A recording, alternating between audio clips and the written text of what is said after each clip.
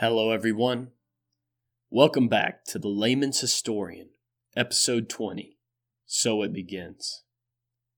Last time, we concluded with the life of Pyrrhus of Epirus, the Hellenistic monarch who ruled a kingdom the size of modern-day Albania, and still went toe-to-toe with both Rome and Carthage at the same time. Today, we will look at the fallout resulting in the wake of Pyrrhus's departure from Italy in 275 BC.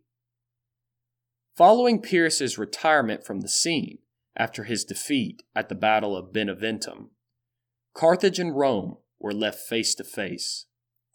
Only the Strait of Messina, barely 2 miles wide at its narrowest point, separated these two colossal giants from each other. Carthage, a child of Phoenicia, had risen from an exiled group of colonists under Dido to become the queen of the Mediterranean. Gold overflowed from her coffers and ports. Her navy was unrivaled upon the sea, and thousands of mercenaries flocked to her banners, greedy for steady pay and the spoils of war. The Carthaginians commanded an empire which stretched from the borders of Egypt to Spain, and included Sardinia, Corsica, the Balearics, and western Sicily, all vital strategic bases for her naval operations. Her merchants traveled to all corners of the Mediterranean world. Her engineers had turned the land surrounding the capital into a veritable garden, and the city of Carthage herself, with her towering walls, her massive public buildings, and her ingenious harbor, sat as the jewel of the Carthaginian crown. Across the sea, Rome stood as an upstart challenger to the supremacy Carthage had enjoyed for nearly 3 centuries. Born in battle and blood, Rome had clawed her way to the top of the Italian food chain by sheer force of will. Her conquest of Italy, remarkable as it was, had involved a long series of brutal, protracted conflicts against proud and warlike neighbors. Since the days of her founding, Rome had seen both mighty triumphs and horrific defeats. But even in her darkest moments, Rome responded to catastrophe by raising new armies to carry on the fight. Every Roman was a soldier, and Rome's seemingly inexhaustible supply of manpower, combined with a practical grasp of warfare and good old true Roman grit, made her a relentless force in Mediterranean affairs. In reviewing the achievements of these two great peoples, I feel to a certain extent like an announcer at a boxing ring, reading off the stats and accolades of each contestant as they measure each other up in their respective corners. I'm not the first to think so, though. As we remember from the last episode, Pyrrhus, despite his strong initial showing, was forced to make a dignified withdrawal from his campaign in Sicily due to his less than tactful handling of the local Sicilian city-states. The Greek biographer Plutarch recounts that as Pyrrhus watched the coastline of Sicily fade from view, he remarked to his officers, "What a wrestling ground we are leaving, my friends, for the Carthaginians and the Romans." However inevitable the First Punic War seems to us now, in hindsight, before Pyrrhus's coming, there would have seemed to be no need for Carthage and Rome to come to blows. Rome was a land-based power who, as we shall see, did not possess a single fleet at the start of the First Punic War, so there was no obvious reason why she should clash with the naval hegemony of Carthage. Further, though Rome was an intrinsically militaristic society and constantly embroiled in conflicts with the various Etruscan, Samnite, and Gallic peoples of Italy, Carthage was primarily focused on trade and mostly sought to use her military to secure her trade routes. War, after all, was an expensive endeavor, and doubtless many of the profit-sensitive Carthaginians viewed it as a wasteful and unnecessary expense if entered into heedlessly. Besides these factors, Carthage and Rome had had a history of cooperating with each other. The Greek historian Polybius states that he found copies of 4 separate treaties between Carthage and Rome in the library at Rome. As we discussed in previous episodes, the first 3 treaties outlined the territories Carthage and Rome controlled and set the boundaries between them, as well as affording Roman and Carthaginian merchants the same rights and privileges in each other's capital. In support of this, archaeological and linguistic evidence seem to suggest that there was a significant Carthaginian merchant presence in Rome and other Latin cities during this time. The 4th treaty consisted of the alliance of convenience against Pyrrhus during his wars in Italy and Sicily. Although there are nearly no records of Roman and Carthaginian troops acting in tandem against Pyrrhus, besides one isolated incident, it is likely that the Carthaginian navy provided logistical support to the Roman land armies in Italy. Carthage had also sought to conciliate the Romans through diplomatic overtures from time to time. The Roman historian Livy reports that when the Romans won a triumphant victory over the Samnites, the Carthaginians sent a delegation bearing a solid golden crown to congratulate them. The Romans were so pleased by the gift that they placed it in their most prestigious temple, that of Jupiter Optimus Maximus on the Capitoline Hill. Additionally, before Carthage was drawn into the Pyrrhic War by Pyrrhus's invasion of Sicily, the Carthaginians offered a fleet of 120 warships to aid the Romans against Pyrrhus in Italy, but the Romans declined their help. These and other overtures of cooperation would make one think that Rome and Carthage could be on good, if not friendly, terms following Pyrrhus's retreat from Italy in 275 BC. However, in the intervening 11 years between the end of the Pyrrhic War and the start of the First Punic War, things changed. As soon as they saw the back of Pyrrhus, the one-time savior of the Western Greeks, the Romans wasted no time in subduing the rest of the Greek city-states in Lower Italy. Tarentum, the city who had ruined things for everybody else by bringing the wrath of the Romans down on southern Italy, fell in 270 BC. Soon after, the machine-like Roman protocol for newly conquered territory swung into action. Roads were built connecting Magna Graecia to the capital to allow for the better flow of trade or armies as the situation required. The war booty captured from wealthy Greek cities was spent to endow lavish public buildings in Rome, as well as update its infrastructure. Within a few years of the fall of Tarentum, the Romans were firmly entrenched in southern Italy. With the Western Greeks firmly placed on the sidelines following the conquest of Magna Graecia, all eyes shifted to see what would happen next.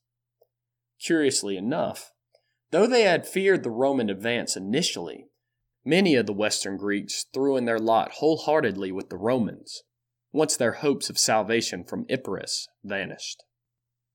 For many years, numerous Roman senators had been deeply interested in Greek art, philosophy, and culture, and the Romans in general saw themselves as cultural allies to the Greeks.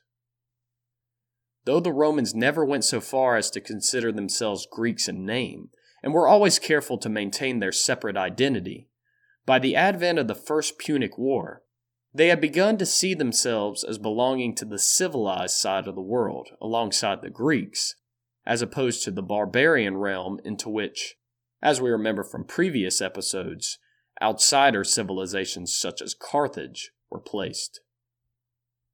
This cultural bond was strengthened due to the legend of the founding of Rome by the Trojan prince Aeneas. Although ironically, the Trojans would have been considered barbarians by earlier Greeks. By Hellenistic times, the Trojans had been endowed with many of the same characteristics and virtues as their Greek neighbors. The Romans embraced this tradition enthusiastically, since, while it allowed them to enjoy a portion of past Hellenic prestige, It also enabled them to maintain their own distinct identity. This supposed Trojan heritage had been exploited by Pyrrhus when he landed in Italy. As we remember from the last few episodes, Pyrrhus claimed descent from none other than the Greek hero Achilles. In his war with Rome, Pyrrhus instituted an ingenious propaganda campaign, styling himself as Achilles reborn, waging a second Trojan War against the survivors of Troy. Once Pyrrhus was gone, however, the Greeks reconciled themselves to the reality of the situation by emphasizing their shared heritage with the Romans through Aeneas and the Trojans, something that the Romans doubtless encouraged, since they always wished to be seen as belonging to the civilized side of the world, as defined by the Greeks. The growing sense of a cultural Roman-Greek coalition against the barbarian world can be seen in the enthusiasm with which the Romans adopted the cults of the Greek hero Hercules, a demigod whose journeys covered much of southern Italy and Sicily, and who thus could be seen as paving the way for future Roman rule. Although this idea of the civilized Romans and Greeks versus the barbarian Carthaginians was not the sole cause of the First Punic War, its prevalence among the Romans likely explains the suspicion and distrust with which the Romans viewed the Carthaginians. Besides this, the political realities of two great and culturally distinct empires becoming close neighbors contributed to the explosive situation. As we have already seen, during their constant feuding, the Sicilian city-states had a long history of playing regional powers against each other, and it seemed to be only a matter of time before friction would develop due to some local dispute between the squabbling cities of Sicily. Any reservations the Romans may have had in engaging the sprawling Carthaginian hegemony was mitigated by the fact that the Romans had proven themselves capable soldiers in the war with Pyrrhus, while the Carthaginian army's performance had been decidedly lackluster. Like most great wars, the First Punic War began through a combination of several small, local events which culminated into full-scale conflict. The spark came in 265 BC, a mere 11 years after the close of the Pyrrhic War. In order to follow the sequence of events, I'd recommend you take a look at the map on my website. You will find a link in the description. As we discussed in the last episode, the Sicilian city-state of Messana was occupied by a troublesome band of mercenaries known as the Mamertines. Hailing from the warlike tribes dwelling in Campania in southern Italy, these men had been employed by Agathocles of Syracuse. But when Agathocles died in 289 BC, these soldiers were left without a paymaster. Instead of returning to Italy, they roamed the Sicilian countryside until they came across the city of Messana in the northwestern corner of Sicily. There, the citizens welcomed the mercenaries into their homes. Unfortunately for them, once the mercenaries saw the wealth of the city and the peacefulness of the inhabitants, they began to plot to make themselves masters of Messana. In the night, the mercenaries rose up and murdered their male host, and divided the women and children among themselves. They then set themselves up as rulers of the city, renaming themselves the Mamertines, meaning sons of Mammers, a Latin war god equivalent to the Roman Mars. Not content with their treacherous and bloody takeover, the Mamertines launched raids across Sicily, drawing the ire of both the Carthaginians and the Syracusans. Meanwhile, the Pyrrhic War was in full swing in Italy. The Greek city of Rhegium, terrified at Pyrrhus's approach, requested a garrison of Roman troops to protect them against the invaders. The Romans willingly complied and sent a band of 4,000 soldiers under a Latin ally named Decius to hold the city. Decius was a Campanian like the Mamertines, and since Rhegium sat nearly directly across the strait facing Messana, he decided to imitate the deeds of his cousins across the water. Once inside the city, Decius instigated his men to rise up and seize the city for themselves. The men eagerly followed their commander's lead, killing all the male inhabitants and taking their wives and children for themselves. They made an alliance with the Mamertines to secure each other's flank, before settling in to enjoy their ill-gotten gains. This time, though, the Romans would not stand for such a betrayal. At the time, they were embroiled in their war with Pyrrhus, but they earmarked the ex-Roman soldiers of Rhegium to be dealt with later. Following Pyrrhus's retreat in 275 BC, the Romans immediately besieged Rhegium, and after a bloody siege, captured the city. All the survivors from the ex-Roman garrison were marched to Rome in shame, to be publicly flogged and beheaded as a warning to other would-be traitors. Before this could happen to him, Decius committed suicide, and Rhegium was restored as a Roman ally. With the loss of their ally on the mainland, the Mamertines began to be hard-pressed by the Syracusans, who were enjoying a resurgence of power under their new ruler, Hiero II. Hiero had been a former general under Pyrrhus in Sicily, and when Pyrrhus left, the Syracusans kept him on as a commander in order to deal with the Mamertine threat. After defeating the Mamertines in pitched battle at Mylae, Hiero had besieged them within Messana. Desperate, the Mamertines appealed simultaneously to the Romans and Carthaginians to aid them against the Syracusan threat.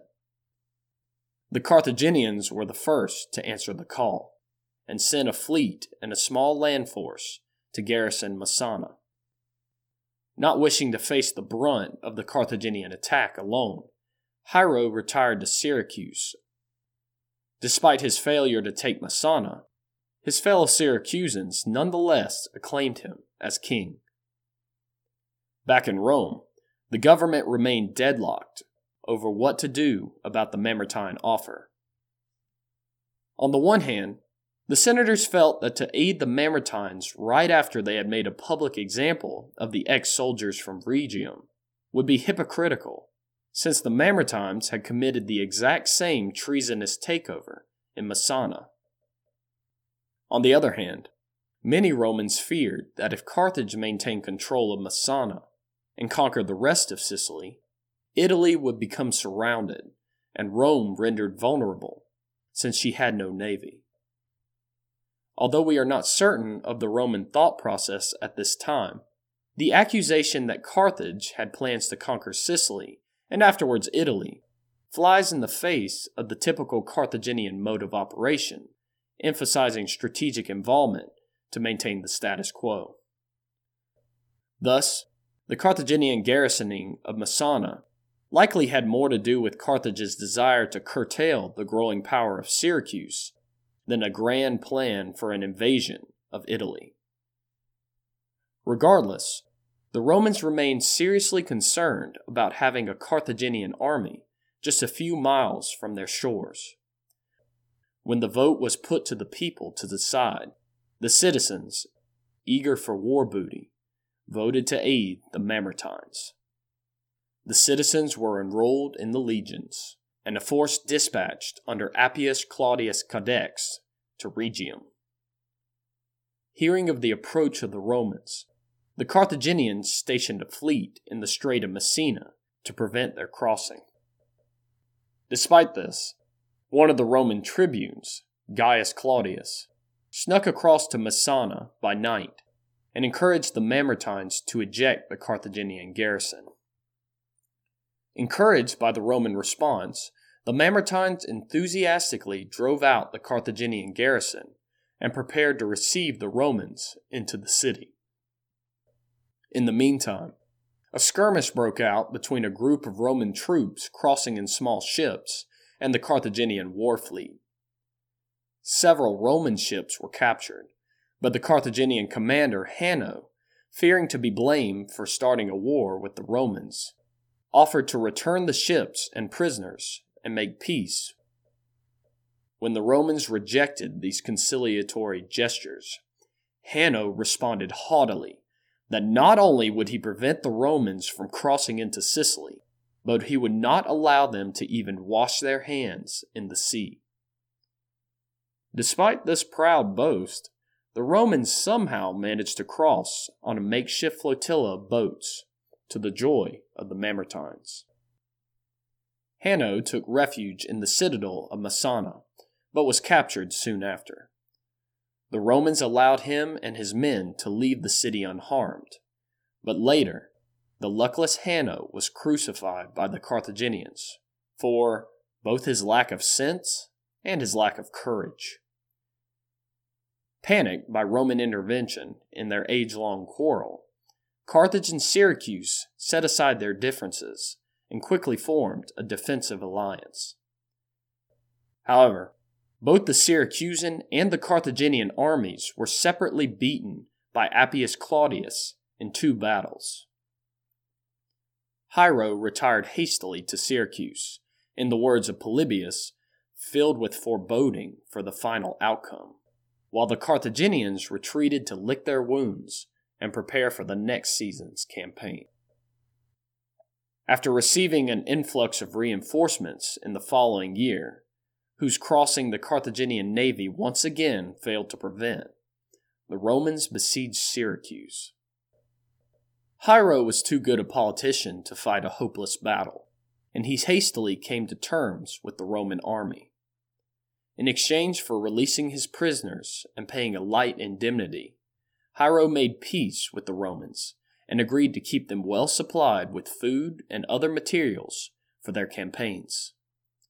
Since the Romans lacked a navy, this alliance with Syracuse was a critical necessity to prevent their forces from becoming cut off on the island. Now, they could turn their attention to Carthage in the west. With the withdrawal of Syracuse from the war, the long-awaited showdown between Carthage and Rome had arrived. Despite the mutual distrust and suspicion, probably neither the Romans nor the Carthaginians were overeager to go to war with each other. We have no record of any overt warmongering by a political group from either side, and there were several opportunities for them to have avoided bringing on the conflict, such as when Hanno offered to negotiate a ceasefire following the skirmish on the Straits of Messina. Though neither side overtly desired war, neither had the will to avoid the conflict either. Instead, each side defaulted into war rather than deliberately seeking it out. Whether or not the First Punic War was inevitable is still a matter for debate, but with the landing of Roman troops in Sicily and the first crossing of swords, there was no going back. For Rome, Sicily was just too close to her new acquisitions in southern Italy to be secure in the hands of another, while for Carthage, western Sicily had been part of her home soil for 150 years. Thus, once again, Sicily had become a battleground for the greater powers surrounding her. Cassius Dio, a Roman historian from the 2nd century AD, sums up the causes of the First Punic War in the following manner.